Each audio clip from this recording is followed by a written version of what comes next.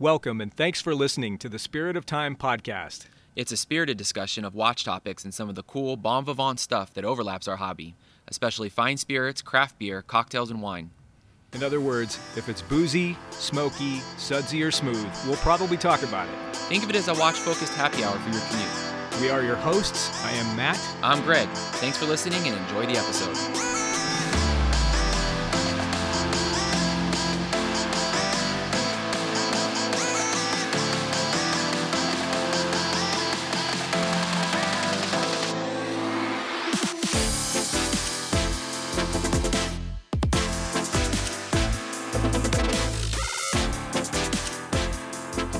What's up, Big Greg? How are you, man? Doing good. It's the new year, and we're back in action here, ready to catch up and launch the first episode of the 2023. It's all good, dude. I see we're both in sort of odd quarters. I see, a different background for you, and I'm in my garage. Not exactly banished, but my mother-in-law and wife are working on stuff in the house, and between the two of them, frankly, I just need a little bit of a quieter spot. So we're out here, and I've got my old race paraphernalia and advertisements and stuff like that behind us. How about you, man?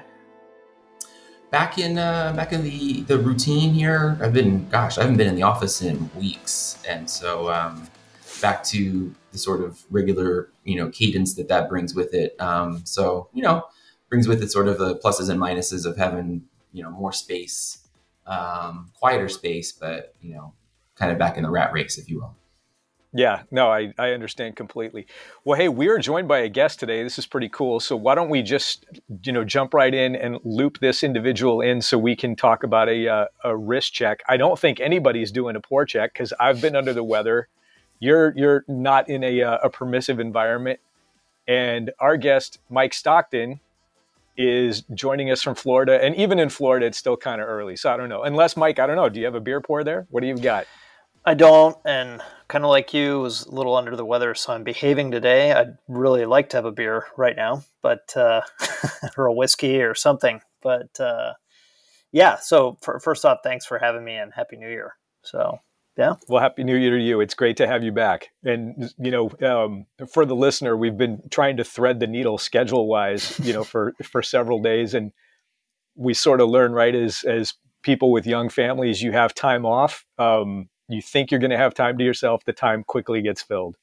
Yeah. And then, I always say it when I'm traveling out your way, but 3-hour time difference when you're in the US is actually pretty substantial. It's a big deal.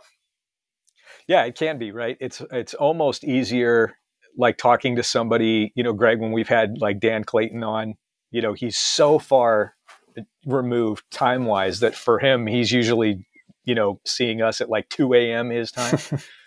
The differential is huge. Yeah, no, it really is. It's funny. We were back east right before all the winter storms hit. And so all my family's back that way too. And just being able to, like you said, we were talking the other day on the thread, and we were about to be freed up, and then Mike was like, "Oh man, well that's gonna be about dinner time for us," and that's then all of a sudden it becomes late, and it's just that 3-hour offset becomes real tricky. Yeah, no, but it is fantastic when I'm traveling there for work, and you look down at your watch, and it's like 4 or 5 p.m., and you're like, "Yes, everybody else is asleep or they've stopped working." It's so good. So, yeah, you guys have that advantage, and usually it's sunny. So, yeah, usually not the last few days, but. We need, as you were saying before we started recording, we definitely need the rain, and it's a nice change of pace to get real weather here. Yeah, absolutely. So right now, if I think about like Terminator 2, when Arnold was like rolling through those, what are those concrete things all through control. LA? Yeah. So are they filled with water right now? Some of them are. Yeah. I was out earlier today. We were driving, Greg, in the Arcadia, Pasadena area, and there's a lot of this stuff coming off. So, Mike, we're right underneath, Greg and I, the San Gabriel Mountains. So we're kind of in foothill communities, nice. And there's pretty significant watershed. So even though, it might be like an inch an hour in terms of rainfall, which is not crazy, but that's real rain. But when you add up all of the, like the surface that's, pointing downhill, it gets going pretty good. So yeah, our flood control channels are pretty full, and we have rescues all the time, like pretty dramatic things. Wow. Yeah. Yep. That's wild. So, well, Right on. yeah. So, hey, why don't we do this? Let's, none of us has a pour check today, but let's get into the risk check. Greg, do you want to lead us off? Yeah, sure. It's actually funny because I was just texting on our group thread with Mike about this, and I haven't had a chance to do the full recon research mode.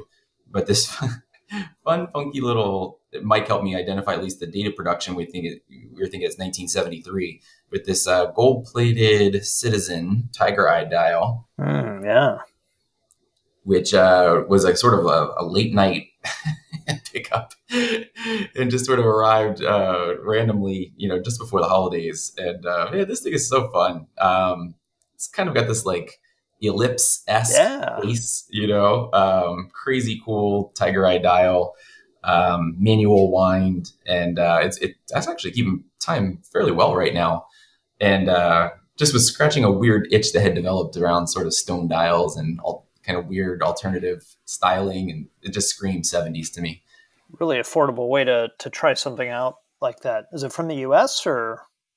That's a great question, Mike. I mean, it came from the US, actually Pompano Beach, ironically. Oh, wow. Right here. Okay. Yeah. So, I didn't get a chance to dig into if there's where it may have originated from yet, but yeah, like you said, super affordable. You had gone on a few times recently, it was a few episodes back, but sort of on the Citizen train, and some of the homers and some of the other stuff. You've been having a lot of fun.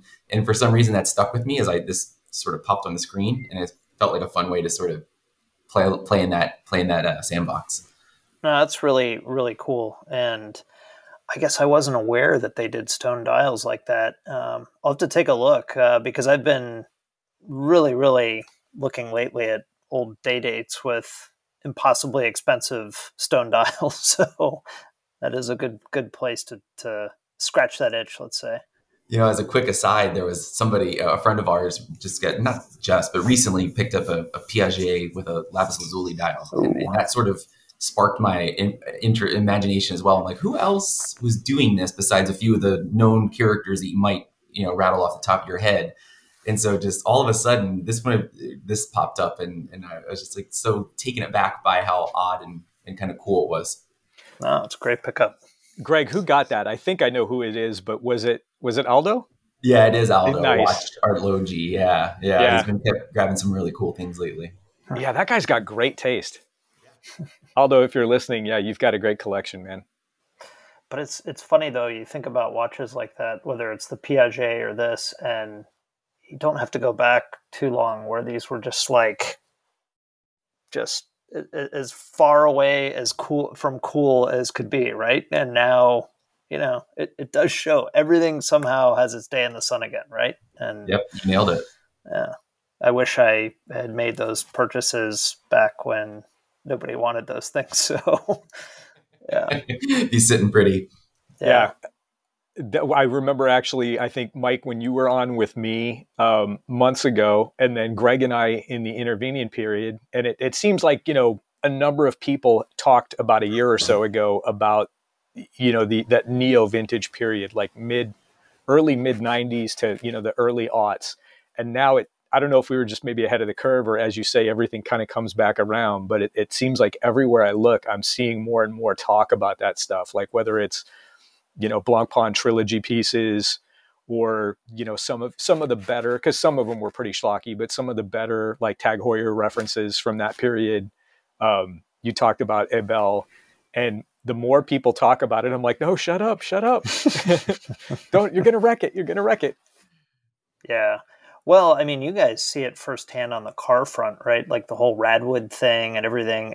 California is really a trendsetter on that front. And then, of course, it's people coming of age that remember stuff when they were kids and they now have some money to spend. And yeah, I still remember being a kid and walking into jewelry stores and seeing like remember they'd have like a lucite thing showing all the different dials you could pick for Rolex. And I guess they would like do it for you there, like wood and all these other things. And yeah, it feels so dated, but now it's properly in vogue. So Yeah, or custom dial, right? Greg, if Yep. you've ever gone to Ken Jacobs' place, want to buy a watch, I haven't seen them so much lately, but in the past, they'd have a fair number of just garden variety Rolex references, but that had been custom dialed, so that there were different different color variations and like texture treatments and stuff like that. It was just all very, very common back then. Now it's like, oh my God, you can't find that stuff. Yeah. Yeah. Yep. How about you, Cool. Mike? What do you have on wrist?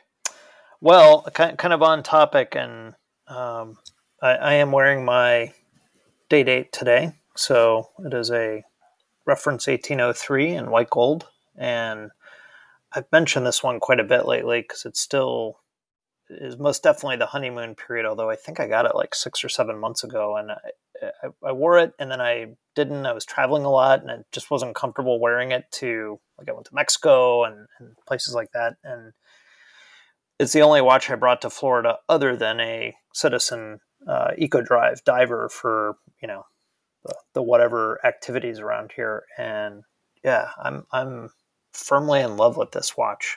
And it's just super cool. I think I was on the fence about yellow or whatever, but the right white gold one popped up, and it's good. I mean, if you know the watch, you know it, and it certainly looks like a Rolex, but it's obviously much stealthier, which is probably a good thing these days, right? So, Yeah, I think so. That's a good choice. yeah, thanks. I just have to remark. So we got here on the 22nd, and the next day we we went to go have lunch in Fort Lauderdale on Las Olas Boulevard. I don't know if you've ever heard that, but it's kind of like a street with a lot of shops and cafes and stuff, and kind of fancy, I guess. But I went to like this clothing store, and I'm in there like looking at some stuff, and this guy comes in who must have been all of like 35, and he's wearing like one of those fishing shirts, some shorts, and like some Stan Smiths or something. And on his wrist dangling is a gold day date. And I'm like, wow, we're bros for a second. Now, the question is, did you have your new Stan Smiths on? Because this is a Oh, new man. collection for you, I think no? I did have him on that day. I totally did. Yeah. So, That's amazing. yeah, it was funny. But yeah, the day date has made a comeback. This was also a watch that I think for a lot of people was really kind of, very cheesy for a while. And, but they're neat. They're really quality pieces. So, I No, love the that's stealthiness of the white. That's awesome. yeah, yeah, thanks. that's the way to go. If I could only, there's certain things where if you could only have one of any given type of thing, if it's going to be a Rolex day date, white gold or platinum, that's Oh, the way to platinum. go. Yeah. Yeah, I had a customer who had a platinum, and that thing was just phenomenal. How cool it was. And then there's a guy, Greg, I don't know if you know him, but he's a gray dealer here in Southern California, and he has a platinum with that. I don't know what the name is, but that sort of sky blue metallic dial, Oh, yeah. Arabic dial, Yeah. and that thing is just what a stunner. But on wrist from 15, 20 feet away, if you just do a first glance, you're thinking a steel watch, and you get Steel closer. date trust, right? Oh yeah, exactly. And you're like, wait, different bracelet. Oh wait, oh yeah, that's what that is. Wow, so that's pretty cool. Well, I'm about as far away as you can be from a Rolex day date, but I'm wearing what I think is probably one of the most important watches from last year, and that is the Seiko 5KX GMT. I have the orange nice. one. Yeah, the SSK. This is a 05. I always get them confused. 0503. I think this is a 05. But this is one of those things that I think in the long run we may look back and think of this as like an important watch in air quotes. The way we think of like the first SKS watches. The 007, the 013, the 009, and yeah, just a super cool watch. Love the fact that you can hand wind it, and to me, I think it sort of adds some legitimacy to the 5KX line of watches. I personally haven't really liked the idea that they took something that's like almost a one for one visually, but then did all the sort of feature delete on it, basically making it a non-diver. And then they're basically streetwear watches, and that's fine, for the people that like them. But they're about as far away from sort of the legit coolness of the SKX models that they replace. And I think, having a GMT in it, just further democratizes GMT as what's the word I'm looking for? As a complication. And, to me, it makes this watch worth having now, or this family of watches. And I'd be interested to see if they throw GMT into more stuff now. Yeah, I agree. It was a masterstroke, the release. And I think what I also really liked about it, because we've all watched Seiko go upmarket, and they also sometimes really struggle to make a watch that's wearable. They make really big watches and chunky watches sometimes. Like I think of those really expensive Spring Drive LX divers. I love the look of them, but man, they're huge. They're huge, yeah. And this shows that they still can do something on the lower price spectrum that really hits hard. And especially with the whole the value for money discussion. So I think it was great. I think I've seen the orange one in person, and yeah, I've sort of sworn off buying more and more modern Seikos that I just know I'm not going to give the wrist time to. But that one is a tempting one, I have to say.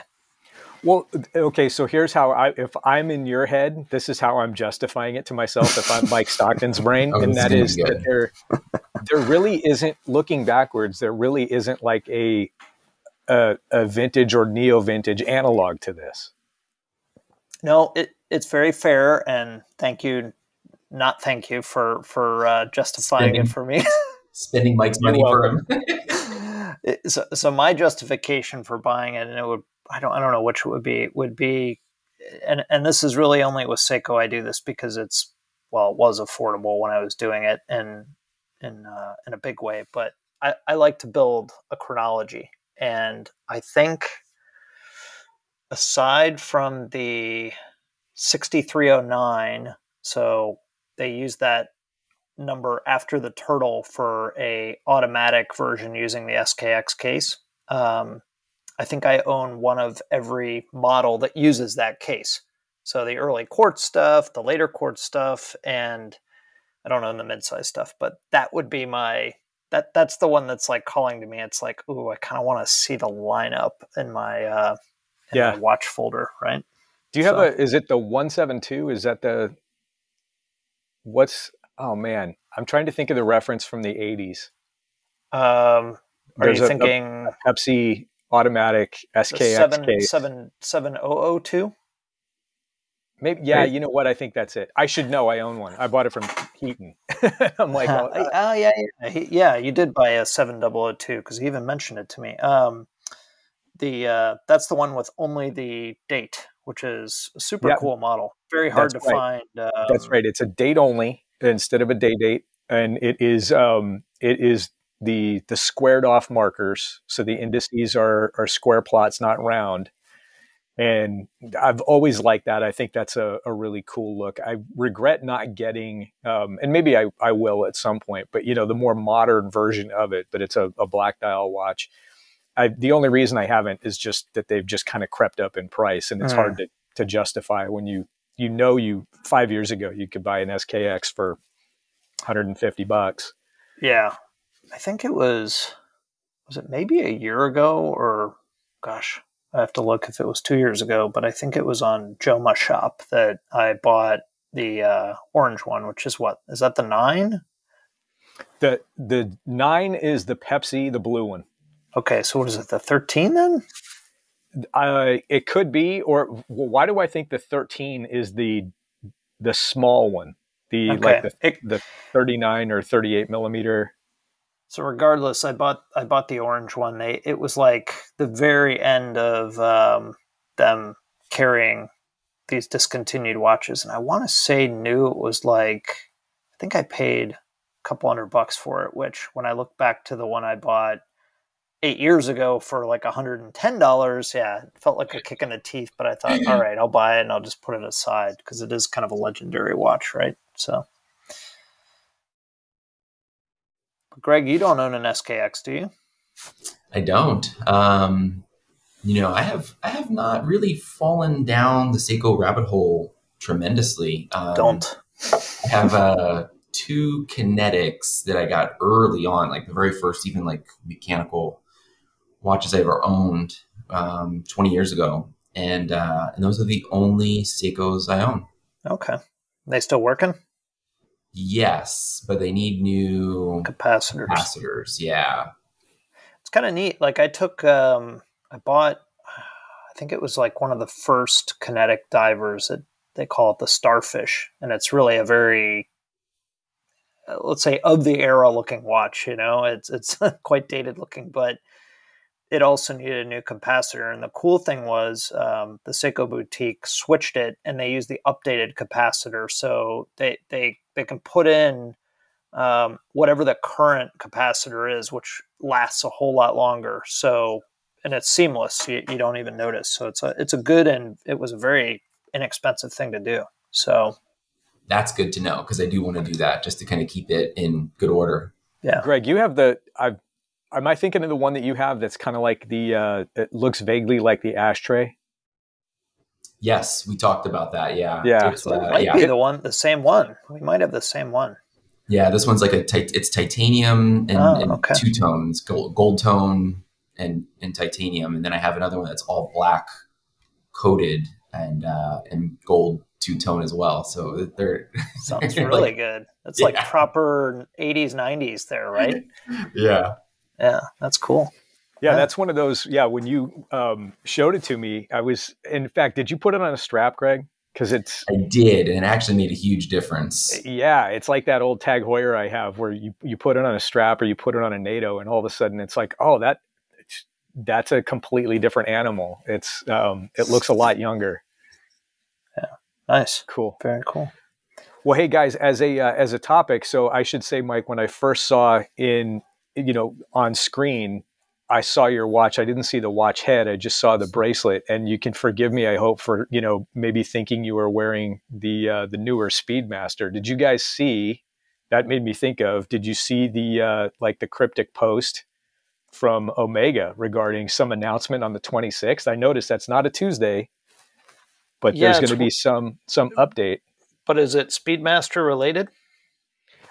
I thought it said something regarding Speedmaster. Let's take a look.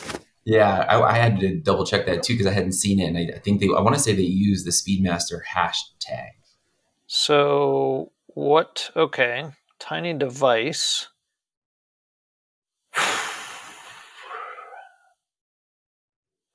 Yeah, it is Speedmaster. So that's a good question. I'm trying to think.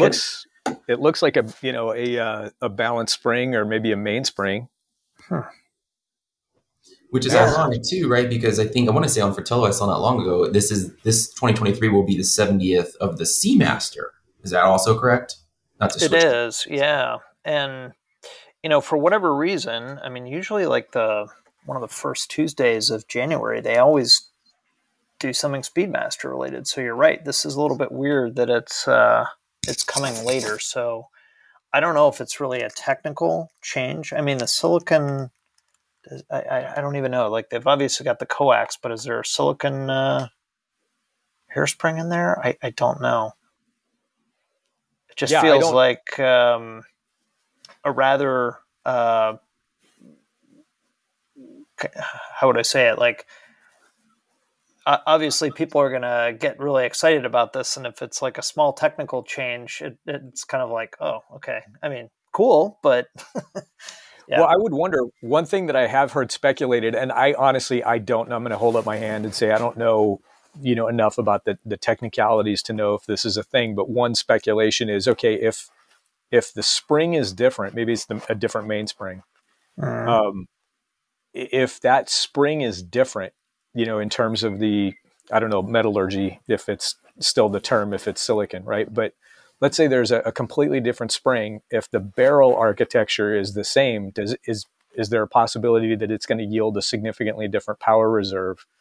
No other changes. So in other words, maybe they're going to change like the caliber nomenclature or something like that if they can get like an extra 10 hours of power reserve out of it or something like that. So otherwise, I don't know. It's kind of odd, right? Because the 30, well, the new, the movement that is in the Speedmaster Professional currently is not that old, right? So they introduced the coax. I want to say it was with the 3861 with the gold 50th anniversary piece. So, we're talking 2019, which I guess, all right, now it's already going on 4 years. But it gets, I want to say I get somewhere out of 60 or 70 hours out of mine. So, yeah, I don't know. It feels strange to me that, I'm kind of wondering what the benefit would be. And I guess with the METAS certification, it's got a decent amount of magnetic property as well, right? Yeah. Well, and again, maybe if the shape of the thing can change, if they can make the barrel flatter, do they make the overall movement flatter and then make it a thinner watch? Who knows? But anyway, it's out there. Something we'll find out in about 3 weeks. Yeah, I'll have to maybe I'll do some sniffing around and see if I can get any kind of intel. But yeah, so well, that's on the Speedmaster front. Do you think we're going to see anything for Seamaster? Because you and Balazs on your pod like 2 episodes ago talked about I think you mentioned the Bond anniversary thing, the 30-year, but that's kind of a thing within a thing for the Seamaster. And I wonder, are we going to get a Peter Blake, or is it going to be an LE or a new model, or? Yeah, it's a good question. And I wonder, with I think a lot of people have been speculating that the Planet Ocean, for example, could be due for some sort of an update. And if you look at the, the Ultra Deep, I remember I don't go to a lot of events, but it just so happened when they debuted that, the original one, the one that actually went down, a gazillion feet, it was in London, and that was like a day off in Germany for some holiday. So I was able to go and do that. Nobody else on the team could go. So it was cool. Actually, I got to see Jason Heaton there. That was nice. And we both remarked that was a really good looking watch. Of course, it was massive. And then what they finally came out with last year was still a massive watch. I wonder if we'll get to see something in a more wearable size with sort of that style profile, and if they'll use the 70th anniversary as a way to debut something like that. I think that would be pretty cool, because what was it, the trilogy of pieces that came out in what year was that? It was at like 16 or 17. Yeah, so the Railmaster, Seamaster, and Speedmaster, they can't really do like a retro piece again because they did that, right? So, and Omega also seems to be getting off of the whole limited edition train as well. That being said, you can't find a Snoopy, but so yeah, I don't know. I'd like to see something more in that ultra deep style for the Planet Ocean. I'd love to see it in like 40 or 42 millimeters, and maybe that would actually be interesting for me. So, what do you think, Greg? So I don't know. I feel like anytime I make a prediction on these things, it inevitably becomes like totally wrong and obsolete in short order. But it doesn't take away from the fun of doing it. I don't know. They're going to keep us in the dark. I feel like every time we think someone's going to zig, they tend to zag on us. So I just remember the last few releases as we were trying to read between the lines and read the tea leaves. It's always a pretty tricky task. What do you think, Ben? Well, the thing I think that everybody wants, at least that I hear people talk about, is wanting some kind of a a sword hands mill sub kind of a thing, that's kind of like the 2254. When you think about it, the current iteration of the 300M is now 4 years old. So that's not old, but it's not like it was last year or the year before. It's been a minute. I think they could probably, split that, into, there could be a fork in the road with that design and that K shape and everything like that. I think they finally arrived at like the Goldilocks Planet Ocean size with that, the 39.5 PO. That's a really, really cool watch. So I think, hopefully they don't mess with that too much. Or it may be something completely different. I would wonder if they do, like a completely new model, or maybe a refresh across all the ranges. But and we also always forget that the Seamaster name encompasses a whole lot of watches, right? It's not just the divers; it's these Datejust type watches and Aquaterra. Yeah, exactly. And who knows what they'll do there, or more of a dress piece. I mean, I've always, I think I've mentioned it before, but if you think back historically, like with the Speedmaster manual wind movements, they were in Seamaster chronographs as well. And I would love to see a manual wind Seamaster chronograph again. I think that would just be fantastic. I don't know if they'll ever do it, but I think it'd be cool. Yeah, those are actually, I think, some of the coolest. And it's one of those things where I just, money doesn't grow on trees. So if I have to only have one or two things, I probably wouldn't. My mind stays away from vintage because I just don't feel super confident. But we've got a couple of good dealers here in Southern California that almost always have like at least one really good example of that. I don't know what the reference is, but I mean, it's smaller than you think, right? It's maybe right around 40 millimeter. It's got some cool kind of blue tones to it, on the dial, and, 2 or 3 subdials, and, anything with sort of the Lamagna airplane hand. Oh yeah. I that's a have to have feature. I love those things. Yeah. Super, super cool. What about something that could be, dude, they could do something like a regatta timer or an apnea again. There's all kinds of stuff that they could conceivably do. But I think if it's a big anniversary, like 70 years, I think they go for a down the middle play, like a model that's appeals to a lot of people, which is why I think Peter Blake. Okay. Well, I guess we'll see. I think it's just, it's odd, right? Like we used to get ready for Basel and all this stuff, and you sort of had like firmly in your mind when something was going to come, and now this stuff just sort of comes out of the air, right? Or they give you a little hint on Instagram, right? So. Yep. Well, that's Omega. Did you see Blancpain yesterday? I did. Yeah, I did. I know. I don't know, Greg, you're going to say something. No, we'll circle back to it because I know it is a perfect segue into sort of the 70th anniversary of the Blancpain release that you wanted to talk about. Well, yeah, I mean, I'm just mildly butthurt. I love that brand, but 70 units basically for each market. Those are gone. Yeah. I have to imagine those are absolutely gone. But and the aesthetics on them are so cool. But that's one of those where, again, money no object. I would just yoink, grab one of those for myself. Super cool. I like those. Yeah. So had the availability been there, Matt, would you like to have made a play for it? I mean, the real answer is, I probably couldn't, just because it would be enough that I'd have to make some moves, or I'd have to plan for it. Because I mean, I think they're calling it, I think, something like the price is, I don't think, announced yet, but what I keep hearing bandied about is like roughly €18,000. Yeah, it's a lot of money. That's a big boy watch, and at that price, I'm like, well, I have a Blancpain diver now, and I still kind of want a GMT again in my life.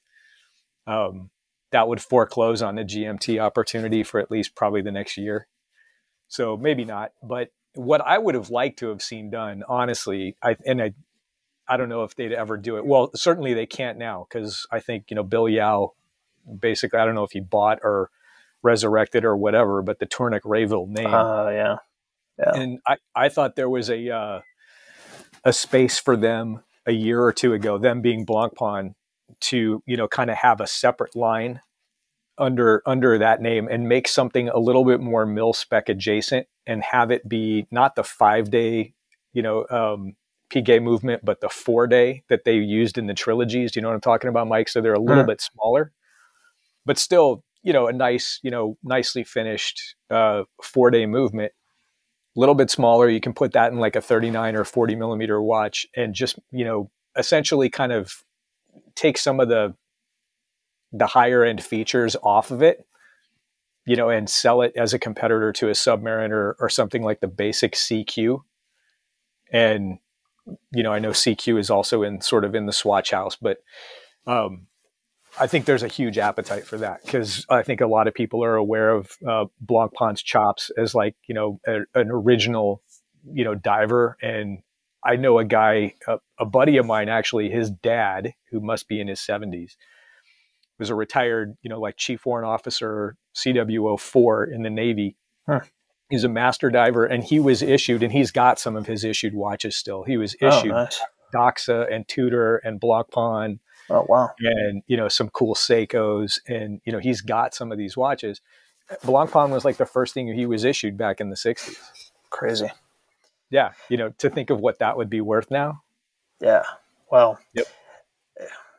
You know, for whatever reason, and I know you've got a Blancpain, but for whatever reason, the current design for the 50 Fathoms has just never rang to me. It feels a little bit like, if I think about the bezel and just the case, and it feels a little bit bulbous to me. It definitely does feel like a watch, to me at least, that feels very 90s inspired in some ways. And they've done a lot of different LEs, I feel like, over the last several years, whether it's with Hodinkee or this No Rad one they did, I guess, last year. And it's always like, I like the watch, and the but is either like the date, like why, or, you know, they put their name on the side of the case or something like that it just like keeps me from going, wow, I really, really want that. And I'm with you. I really wish that they would do something a little bit more boiled down and go after the sub. I know that's not the brand that they want to be. They like being, you know, a tier up, I guess, but still, I feel like that's really something that could bring people into the brand, and then, okay, they shoot higher, and maybe they think the Bathyscaphe is that, but yeah.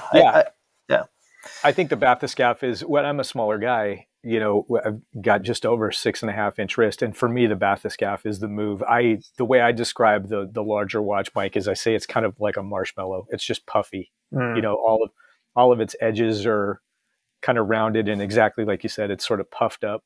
I could take or leave the Blancpain on the side of the case. I mean, to me, that looks like Meisterstück, you know, that like from a different brand. Yep. And it's like, but you know, they don't fart around with any of that stuff on the Bathyscaphe. So, which is a great watch. So yeah. Yep. Anyhow, well, that's Blancpain, but supposedly they're going to be doing, I think, different things. So, you know, we have to see, you know, whether or not they're going to release something else. But they came out swinging, you know, basically, what, January 1, January 2? I mean, that's like, here it is. Yeah. And or maybe the latest Swatch collab. Well, yeah, there's that rumor that there's a prototype hanging around, right? I really hope not. I really hope not. I also hope not. I mean, it could be fun, but it's, you know, Blancpain is not the household name, sort of, that Omega is, you know, to hang your hat on. That would almost be like Swatch X Jacques Dro or something like that. Yeah. Nobody cares. I mean, I have to tell you guys, I mean, I have one and it's a fun watch and everything, but I'm like so tired of it's just like, I'm so tired of talking about a $250 watch all the time. And as cool as it is, you know, I don't want that again. You know, I actually just got one, and just beforehand had been offered once or twice, like one of the colorways that I didn't want, and just kind of said, no, I'm good. Like it'll come or it won't. I'm kind of done thinking about it, kind of done talking about it. And anyway, it came in, and I have the Jupiter now, and it's really cool. Like you said, it's cool, it's neat, but I reached that similar saturation point that you were describing. Yeah, I mean it's just I just can't believe like a few weeks ago I was in London and there are people standing outside still, and yeah, I don't know. I anyhow, moving on. Well, yeah, I think there's that phenomenon as long as you can't get it. I mean, here's the dynamic, right? In the Western United States, I mean, west of the Mississippi, Yeah, there are no stores, right? I want to say it's Denver, Las Vegas, San Francisco, and I think that's it. I think that's it. Yeah.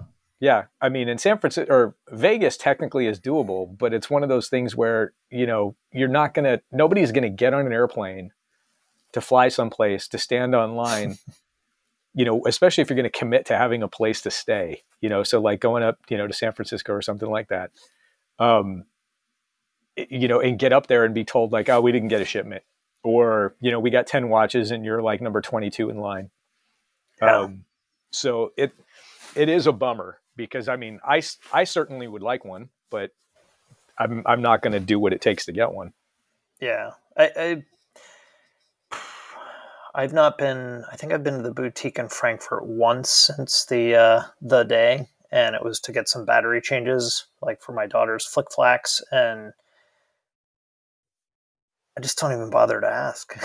It just feels like humiliating, And but I mentioned on a show, like one of my wife's colleagues went one afternoon during the week, and he picked one up, and he apparently said, yeah, they kind of said this is usually the day they get some, and I don't remember what day it was, but yeah,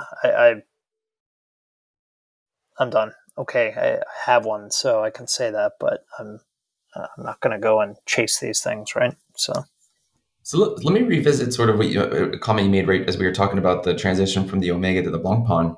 The sort of less cyclical release of news information, right? And releases where beforehand you would just be able to know sort of given points in the year when you might be seeing things, you could speculate and put together research and intel. And now it's just kind of popping out fast and furiously. Do you like it one way or the other? Does either or present challenges or opportunities? I'm curious about how you look at that from your angle.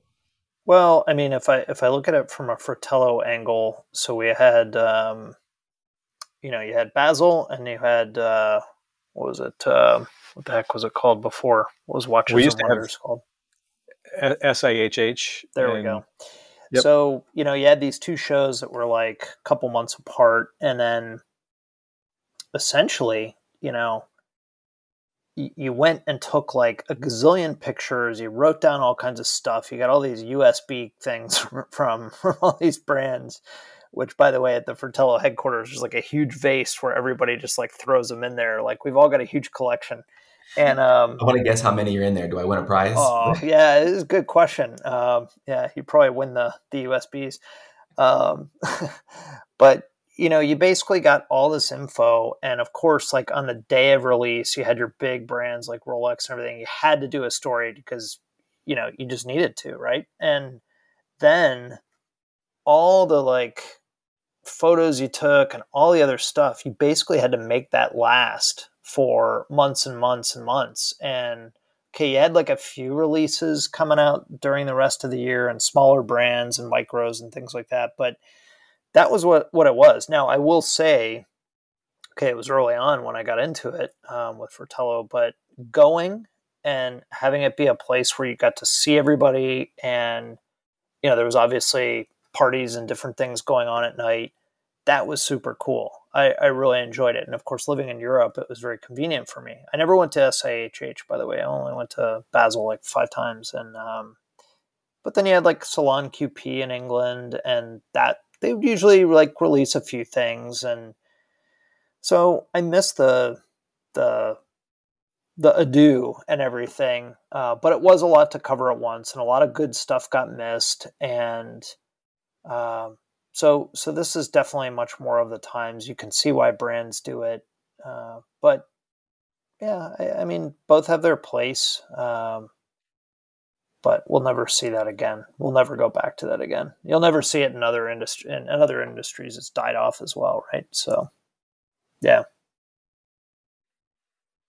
it gives us stuff to publish on a very frequent basis now, and I think that it's such a weird industry in the sense that when I started, everything was about print, and now, of course, it's moved online, and the industry itself and COVID, I think, did a lot with this too, like forced them to modernize in a lot of ways. But in the background, of course, they were starting to take advantage of, the manufacturing capabilities that exist today, which allows for quick dial color changes and things like that in the past were like moving a mountain. And by the way, it still can be like moving a mountain. I mean, we're obviously involved in releasing some watches several times a year, some limited pieces, and you wouldn't believe how far in advance you have to start working on these things. And when it comes to working on a watch, like you want to say, okay, I want to change the crystal from sapphire to acrylic to make it more faithful to whatever watch you're potentially harkening back to. That is like very, very challenging. It's very challenging. And I give credit, like, for example, like Hodinkee, I always think about like the Oris Diver 65 they did with the manual wind movement. That's a really challenging thing to do, to get a brand to swap that, even if the movement is the same base movement. Yeah. And you also have to think that the brand's got to service that potentially. So, they're thinking about that too. Like, oh, great, we've got 400 of these watches out there that we've got to somehow deal with if they come back for service, and on and on and on. So, yeah, it's not altogether different than what any other manufacturing industry faces, I guess. Sorry, that was Greg, a bit of a tangent there. So, no, that's perfect. I mean, Greg, we're going to have to keep that in mind when we do the Spirit of Time collab Tudor chronograph in steel and gold or whatever. Absolutely. Yeah, the cocktail timer, right? It's sort of like the brew that has the different, scales for espresso and cappuccino, right? We need a timer for. I just thought of something. What if you had something that's like the same type of technology miniaturized as the old school pedometers? Remember those? Oh, yeah. Yeah. What if you had something like that you could reset, and then you could count the number of shakes for a cocktail? Yeah. That'd be cool. Yeah, right? Yeah, okay. That would, and have it be like a panorama date. Yeah, it'd be neat. Are you shaking this cocktail enough? Exactly. Either that or an accelerometer. How many G's did you put on it when you shook it? And you could like drop it in and see if the temperature's, like a temperature reading or something. There you go. Yeah. I want to say the Whiskey and Watches guys were kind of riffing about like, what's a complication that should exist that doesn't? And it's pretty hard to think of something. I think I just thought of something. Yeah, no, I think that's good. And you'd better somehow trademark that, because somebody might jump on that really quickly.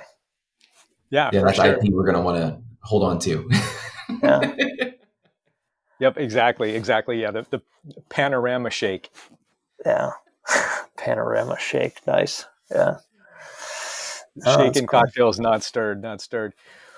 What? Hey, I don't know if you want to talk about this. I mean, we sort of alluded to this. I don't want to put you on the spot, Mike, but so I'll tease it for a second, and you just shake your head at me if this is something you don't want to discuss. But are you still thinking you might be grabbing your wallet and going out to see somebody later today?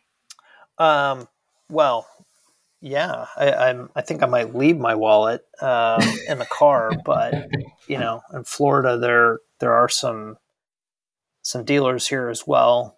You've got Menta watches in Miami, and Adam's a really nice guy. And then Eric Wind is up in Palm Beach, and I'm going to go see Eric. And he's just a nice guy to chat with. He's very knowledgeable. His background is just phenomenal.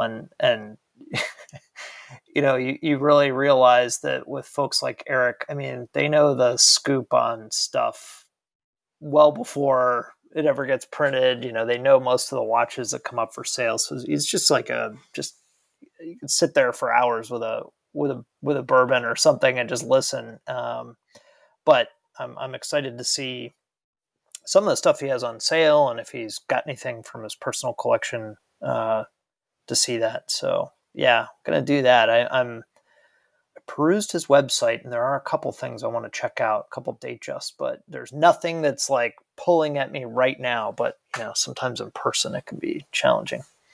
My first introduction to Eric was a couple years, maybe early on in the pandemic, when our friends at OC Chrono had Eric on for like a virtual meetup when everything had to go virtual. And they had him in person sometime before that, of course.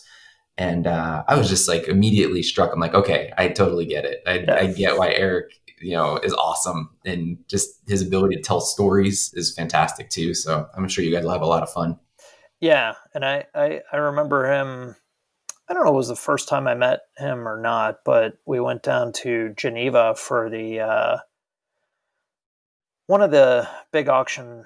I can't remember if it was like April or if it was the November session, but all the different auction houses have their thing going on, and just went down to cover it. And Eric at that time was with, I always get it wrong. Was he with Christie's or Sotheby's? I can't remember. I think Christie's, but anyhow, he was there, and this is when they had, I'll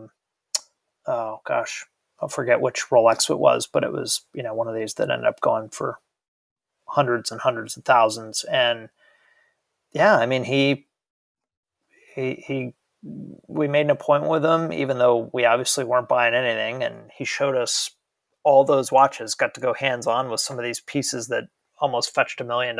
And yeah, very, very humble guy, just really nice. So yeah, it's cool that you had the same impression. I'm looking at his website right now. Some of the stuff that's there is pretty incredible. Yeah. And then surprisingly, he'll throw something at you that's very accessible. And you're just, for me, I'm just like taken aback. I'm like, oh man, oh wow, he's into some really diverse things too. Well, he really likes watches, and therefore, like last January, I had the opportunity to come over here, and I attended the Miami Antique Show, which I think I did as a kid, but he was there, a number of other dealers. And yeah, Eric had like everything from kind of stuff you see on his website. And then he had like some Seiko chronographs from the 70s. And like you say, he really ran the gamut. And you can tell, I'll probably get this wrong, but those Mark Newson watches, is it Ichabod or Ichabod?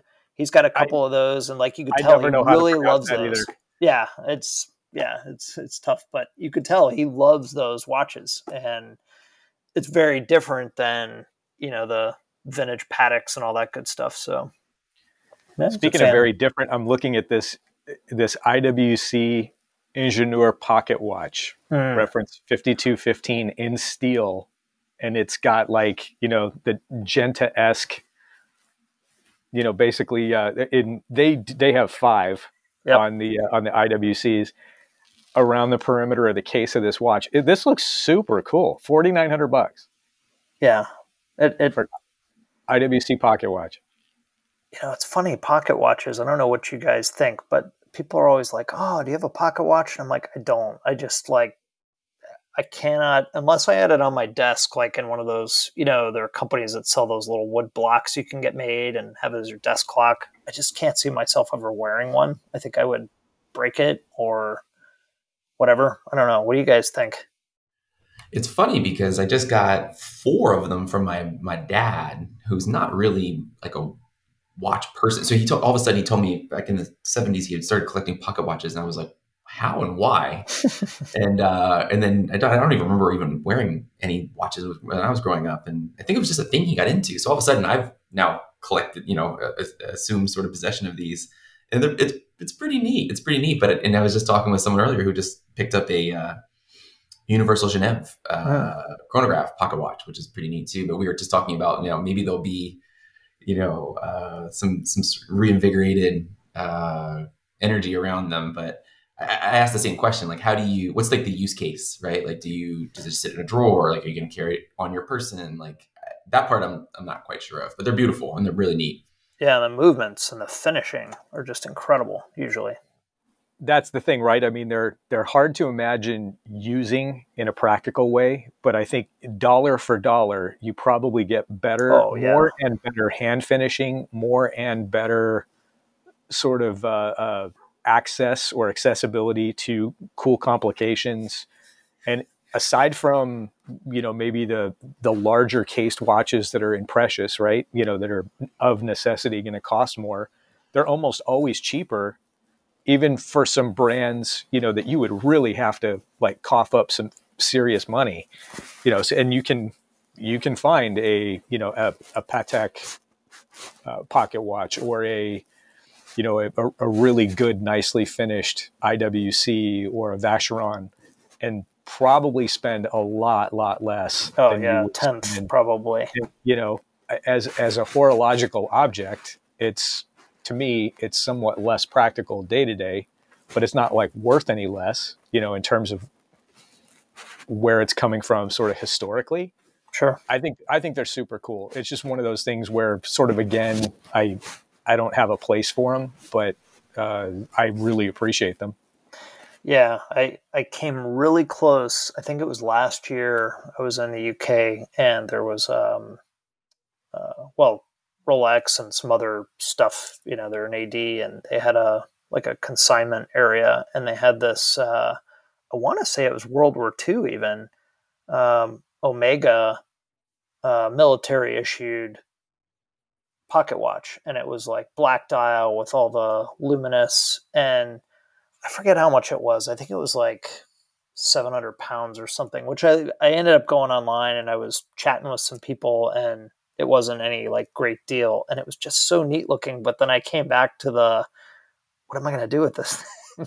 It's just going to be like another thing that I stick in in the safe or whatever it is. So, yeah, but A they are black dial, cool. that's really interesting too. Yeah, I think to appreciate it would be cool, and then meeting up with kind of fellow nerds would be fun. But other than that, yeah, it's hard to imagine, when there's so many more things out there that you want probably too. Yeah, I don't know, Greg, where you get out to on the East Coast, but when I lived in Lancaster, Pennsylvania, the NAWCC is there, and the pocket watch room is insane. Speaking of the finishing, it's like you almost need to wear sunglasses in there because of all the engine turning and everything, just the light gleaming off these things. And of course, many of them American brands too. So that was cool to see. Was it probably 3 or 4 years ago we were out there, and I had made some tentative plans with a few people to get out there, and we had to scratch it. I think maybe the weather might have played a part in it, but that's definitely going to be on there for the next time we're out. Yeah, it's worthwhile. So wait, speaking of finishing, it's not really related to pocket watches, but I still have the Wind Vintage website open. And Greg, so Mike, by way of background, we have a friend, this guy named Summer, Eskimo Summer. Hope you're listening. He absolutely he's a huge fan of Piaget. It's his favorite brand. And there is a 34 millimeter TV dial. I don't know if you can see this. It's cool looking. Yep. And it's hobnail Claude de Paris dial and case. All in gold. Summer, that's got your name all over it, man. That thing's cool. And if I remember right, the price is also not that scary, is it? No, not for what you expect. Yeah, exactly. Could be Greg's next move after picking up that Citizen. It's sort of in that vein in some way. I know. That's always the dangerous part, right? When sometimes you find something kind of fun and like esoteric that's like leading you down a path, and you hope it doesn't. Yeah. Oh wait, Greg, Piaget 12P Tiger Eye. Yeah. Reference 12731. Summer Eskimo might fight you for that one too. Yeah. That looks hot. Anyway, sorry, I'm going to close this website because that's just bad for me. It just cost Mike and me money, so thanks. Yep. Mike, I got to ask, when you're over here, what's in the liquor cabinet? What do you have to sort of sip on when you're hanging out? That's a good question. So when I come over, usually within one day, I run out to. We've got. Do you guys have it in California? Total Wine. Do you have that out there? Yeah, we do. So we've got two, and they're kind of equidistant. One in Coral Springs and one in Boca Raton. And I usually find myself in both areas at some point in the first few days for whatever reason. And I'll pick up 2 or 3 different bottles of bourbon or rye, and just I don't finish that usually in 2 weeks, but I'll leave it, and my dad does at some point. So, but yeah, I always try. So I think I mentioned before, like my table whiskey, I really like Dickel 12 and the bottled in bond. So I've usually got that laying around, and then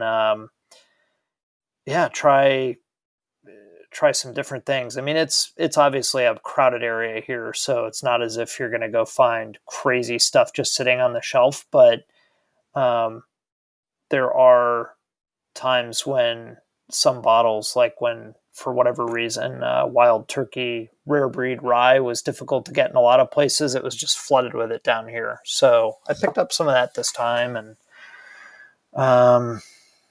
what else was I drinking? Oh, I brought over a bottle of, I don't know if you guys have ever seen this, but my dad had it last year, and it came up on Amazon Prime in Germany, where we can order alcohol. I brought him a bottle of Johnny Walker Swing. Have you ever seen that before? No, never seen it, never heard of it. Yeah, it's kind of like neat to look up. I want to say it was like 100 years ago or so, when you had the big ocean liners that were, the main means of transport for, between the continents. They like created a blend, and the bottle is sort of like, how would I call the shape? It's almost like a, I don't know, reverse teardrop, but the bottom of it is convex, and it will move with the waves. Basically, that was the name for the reason for it. But it's an easy drinker. It's just kind of neat, and it was like one of those scotches, like I feel like probably went out of vogue in the 50s or 60s, much like Pinch or one of those types of things. So yeah, we try a variety of things. So you found that in Germany and brought it Yeah, over? I did. It was like on mega sale, like on the Prime days over there, and next day shipping for free. So I ordered. Can you send us a good picture of that? We'll use it as the cover art for this episode. Yeah, I'll send you a picture. Yeah. So I don't know, Greg. Nothing. Like my brother-in-law brought down the famous McKenna 10. So we had that going, and just big on bourbon. So yeah. How about you? What did you drink mostly? What did you guys do mostly this holiday? Gosh, man, we were back east for a little while and was able to dip into some fun bourbons. Had a chance to finally have some of the Van Winkle 10, which was the first time I'd ever had that. And had some Blanton's, which was nice because I don't have that too often. And a lot of local beers, a lot of kind of the Philadelphia and adjacent kind of breweries. Did you do any Trogs? Love Trogs. Didn't get any Mad Elf though. I was a little disappointed not to have had some Mad Elf. Okay. I was at the grocery store and I should have just picked it up, but I didn't because I was in a hurry. And it's still odd to me you can buy beer and wine now in the grocery store there. Yeah. And there was a Trogs Hershey's collaboration for like a chocolate porter. I should have just grabbed it. And the guy said it was like okay selling, but I should have just tried it just for the sake of it. And I didn't. Now I'm mad that I didn't. It's kind of weird because Yuengling did a thing with Hershey last year. And it was actually really good. Was it Yuengling? Maybe it was Yuengling then. Okay. It was good. It wasn't overly sweet, so it was good. So cool. What is this, like a chocolate porter or? Yeah. So, Hershey, Pennsylvania, of course, right there. And you've got some Pennsylvania breweries that tap into that a bit. What's your favorite Pennsylvania brewery? Oh, I think it's Trogs. Yeah. I really like that. I was, like they do this Nugget Nectar, which is kind of like which is just phenomenal. But I think I told Matt last time, because you weren't on, and Matt was like, yeah, I got to tell you, Greg is really the spirits guy. And, Matt likes his German beers. But, my favorite beer probably of all time is out your direction. And it's still to this day Racer 5. So that's my favorite. That's my favorite IPA. So. I agree with you. That was when I got out here. That was like one of the first things that I latched onto. And I still think it's fantastic to this day. Yeah.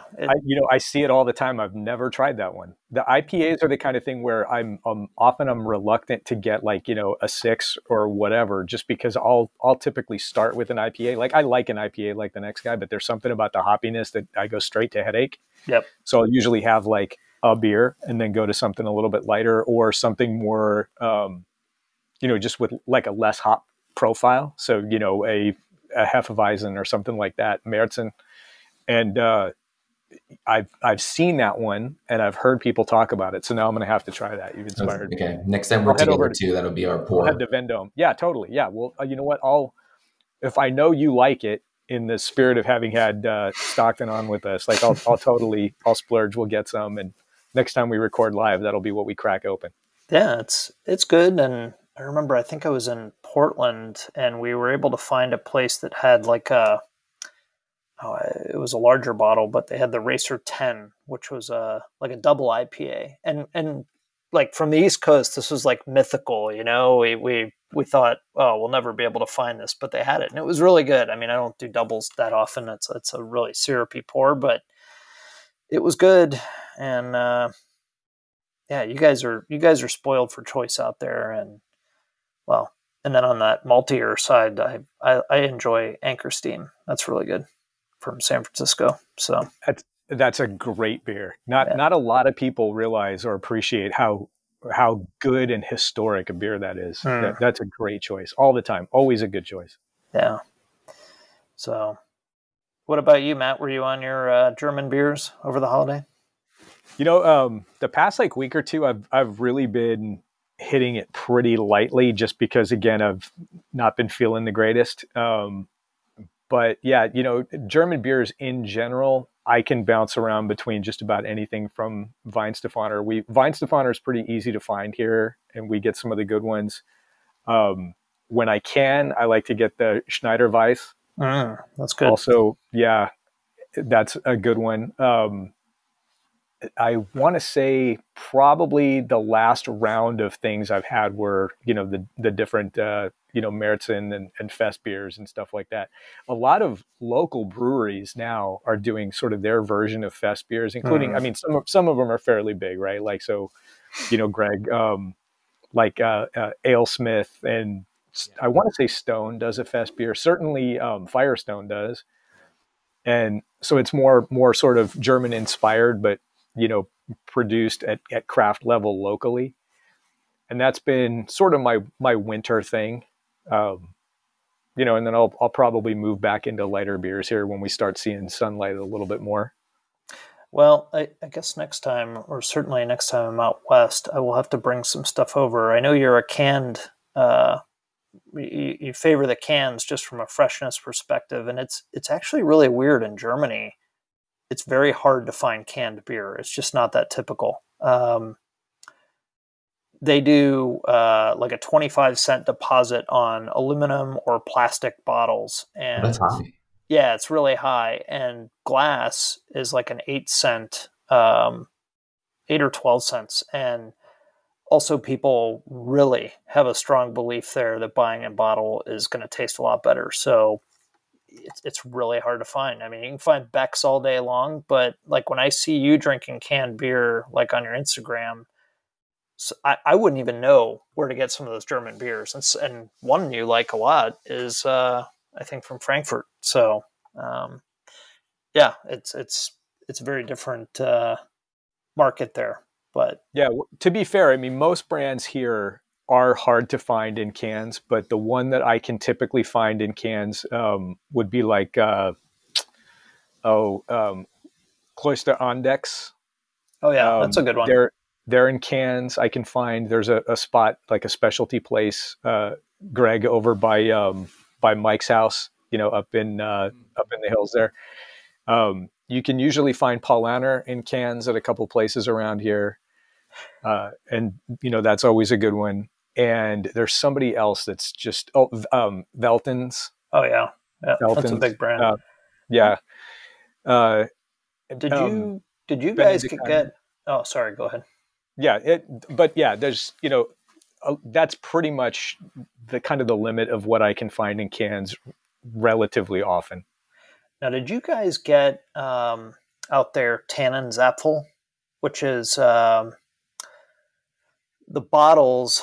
They're just normal 12-ounce brown bottles with like a gold foil top, and the label has like a kind of like a drawing of a person with under a pine tree. Tannin being like Tannenbaum, and I remember they did like a debut in New York like 4 or 5 years ago, and that's from kind of it's from the Black Forest, and that is an excellent Pilsner. So you'd probably like that.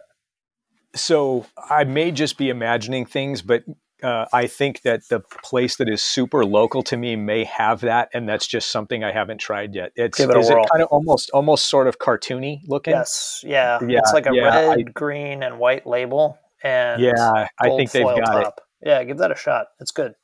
Yeah, that's Ed Vendome, Greg. I'm pretty sure they have that. Yeah, it's a really hip. There's like a few beers that are sort of hip in Germany, but they're good. Like that's a big one, and Tegernsee is probably my favorite Helles over there. So, but I don't think that's in the U.S. So next time I come over, I'll have to squirrel a few away in my bag and shoot them off to you. So. Okay, yeah, I can take yes for an answer. Yeah. And we got ourselves a beer shopping list now too. Yeah. Totally. Yeah, I've got a place near me. It's amazing. It's got like 600 kinds of German beer, and like on average, they're 90 cents a bottle. It's amazing. And kind of as a short aside, I remember like the first week I moved over there, we have a plant, the company I work for, near Bruges in Belgium, and which is an amazing place to go, by the way.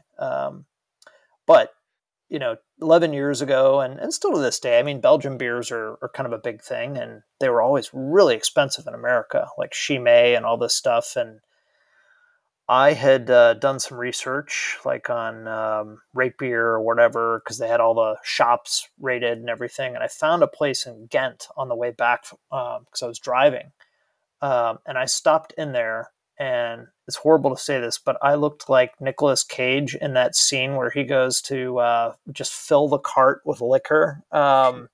Leaving Las Vegas. Yeah, leaving Las Vegas. And that's what I looked like in this place. I think I bought like 120 different beers, and they were all like €1 each. It was incredible.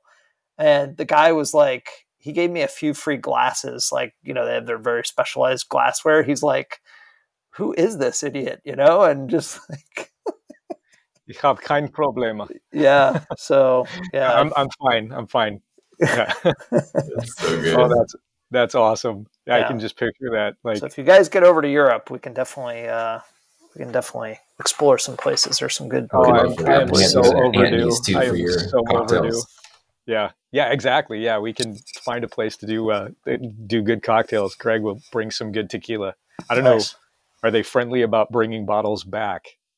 What, into the EU? I mean, there are rules, but I've never really seen anyone get stopped. I mean, you can bring a few, as long as you're not overdoing it. So, yeah. What do you think, Greg? I think it's import in air quotes some good mezcal. That would be good. Actually, surprisingly, I think Germany has some around. Just probably depends where you're at. But I think in terms of the European countries, from what I understand, they actually have some selection there. Yeah, we do, like in Frankfurt. It's interesting. Liquor stores aren't really that typical there. They're like I don't know where you would go. Okay, I guess the beer place I mentioned has a good liquor thing, but there aren't really like dedicated liquor stores like in the U.S. I mean, I go to the same bar every week for a cocktail, and he's got amazing stuff. And it's always also a little challenge for me. Like I always try to find something really cool over here that he can't get, and I bring it to him. And usually most people that visit me, that's a stop. So they bring something over for him. It's like kind of like an offering. So yeah, he's got some great stuff, and he is a huge mezcal fan. So he does get some neat things, and it's good because you guys like mezcal a lot, right, Greg? Yeah, I do. Probably my favorite spirit. Nice. Yeah. Greg's been getting me into tequila and slowly kind of into mezcal. I'm not into it enough to stock bottles of it at home, but when I'm out, I'll make a point of exploring. Like if there's good kind of sustainable mezcal on a shelf at a good a bar with a good cocktail program, I'll ask for something like, a mezcal Negroni Oh, or, nice. Yeah, that's really something good. like that. Yeah. Just to change it up, just do something that I wouldn't do. And that's kind of my first choice. I'm not a big Scotch drinker at all. So if I go out, I'm like, I'll pass on that stuff. Whereas my friends that might be their first choice. Yeah. Yep. Yeah. Well, I was in Mexico, like I said earlier, like a couple of months ago. It's been a long time, and I was in Sonora, and I had some great stuff there. It was just, I enjoy tequila. Didn't have any mezcal there, but I had a lot of tequilas like that I had, either you can't get in the US or they're very small. And they also had, maybe better, Greg, they had a local liquor there that you can buy. I think you can get it in the US. I think it's called like Bacanora or something like Oh yeah, that. Yeah, Bacanora, of course, yeah. that was, I had a really good one. I know some people look at that as like jet fuel, but I had a good one. Yeah, that's awesome. You got a chance to get some local Bacanora. I think it's Yeah. they make it in some ways similarly, but it's a very specific agave they use. I want to say it's Pacifica is Mhm. maybe like the not the scientific name, but the kind of colloquial term. That's awesome. Yeah, it was good. And it's funny, one of the tequilas I'd not really heard of before when I was actually here, and I was just buying a tequila to use for either sipping or making margaritas. They had some, was it Maestro Dobel, Mhm. which I chose instead of the normal Patron and all that good stuff. And I remember trying it in Mexico, and I thought, yeah, it was really good. It was buttery. It was really nice. So Yeah, it's been a minute since I had a long, tall bottle, yeah, right? yep, Yeah, probably been available in California for longer than it has been on the East Coast. But yeah, yeah, I enjoy tequila. I really do. Very polarizing liquor, though. You find a lot of people who had too many bad experiences with the bad stuff, right? yeah. It's true. It's true because there's some real serious swill out there, and I think it can do some damage if you Oh yeah, if you go after it too hard. yeah, for sure. Cool. Yeah. It's easy to get a little bit too much. And as you say, Greg, I mean, I'm ruined I've said many times for the big bottle tequila now, but that's, I think, where you get in trouble, right? Yeah, yeah. Yep, exactly. Well, fellas, we're pushing up on like an hour and 20 minutes here. Mike, I think we probably should cut this short because I know Greg is looking at having some additional stuff, demands on your time. And I probably have another round of awful medicine to take. And you have to get off to see Eric Wind. So I think we'll probably cut this short. Do we have any kind of final recommendations? I don't want to put you on the spot, Mike, if you have anything that you want to kind of suggest, but if we found good books or resources for watches or, products or movies or whatever, this is sort of when we shout these out at the end. If you want to think of something, Greg, do you have anything? I actually have something this time. Sure, I can share something. I think, by the way, Oak and Oscar does really nice email communications, and so I get stuff sent over from the team over there.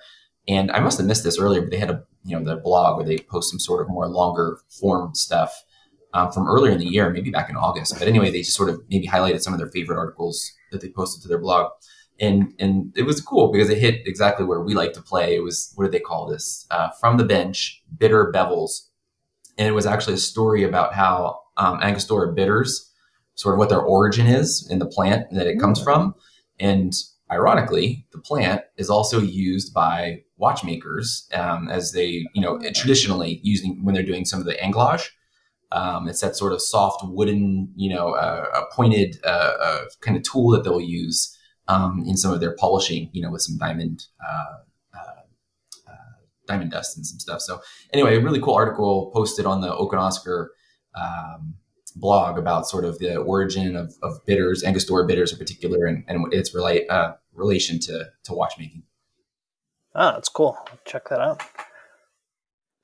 Right on. Well, I actually have one too, and this is very prosaic, but and it's not super new or anything. I mean, it's been, I think, available now for a minute, but just sort of being kind of confined to couch and bed and home and whatnot for the past like 2 weeks.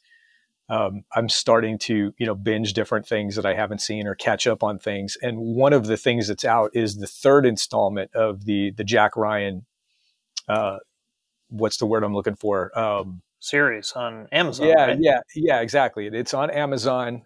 Same kind of cast of characters. John Krasinski's great in this. Far better, and I think more believable as a Clancy like hero type character. Than anything you'd seen in the other movies. As much as I liked some of the other movies like Hunt for Red October and stuff like that, this is obviously a different format, kind of like a contained miniseries. And there's stories that are different from what you've seen in the books. So it's not like, they're trying to distill something that you read 30 years ago. But this current one feels very modern, involves, Russia, Ukraine, blah, blah, blah. But that's, to me, that's kind of a fun, pulpy thing to watch and very well produced. And what really, I think, sets this one apart from some other things like it is their location filming. It seems like either a lot of stuff is really, really high quality B-roll or good CGI, but it seems like a lot of what they do is, on location in some really cool places. In this case, it's like, Athens and Rome and that sort of thing. It's a fun watch. And I suggest, what's the word? Dialing that up, tuning it in, whatever, downloading it, whatever the appropriate terminology is. But that's fun. I've enjoyed it. I think a lot of people would, especially if you're a watches and espionage kind of person, then this is right up your alley. Nice. Can't wait to watch that when I get back, because my wife and I really enjoyed the first 2 seasons. So I'll I'll give you one recommendation and a little bit of a sneak preview, because I think we're going to talk about this in our next episode. But if you have the opportunity, it's probably about a 5-10 minute read, and go to the website perezcope.com. Yeah, we talked about that. Yeah, the recent article about the white gold Daytona unicorn is really worth reading, and I've had the opportunity to meet Jose before in person, and just a really neat, knowledgeable guy.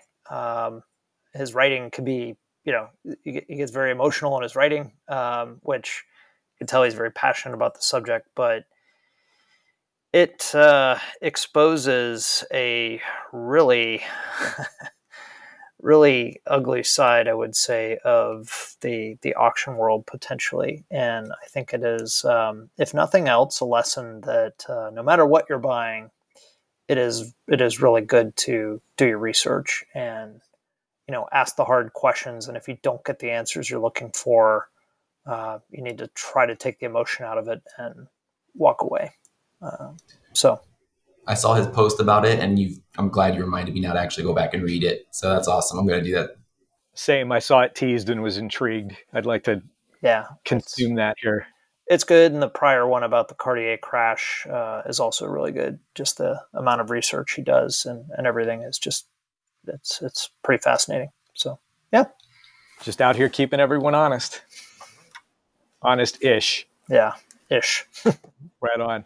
Well, hey, fellas, why don't we'll wrap it up with that. That'll be sort of our last rhetorical sip for the day. No real sips for me except Diet Sprite. But Mike, it's been great to have you on. We needed to do this again. I'm glad we were able to connect this time with Greg. Yeah, it's always a treat. Thanks for being patient with us. We made it work. And with that, I'm going to go ahead and hit the stop button. You guys take it easy. Cheers.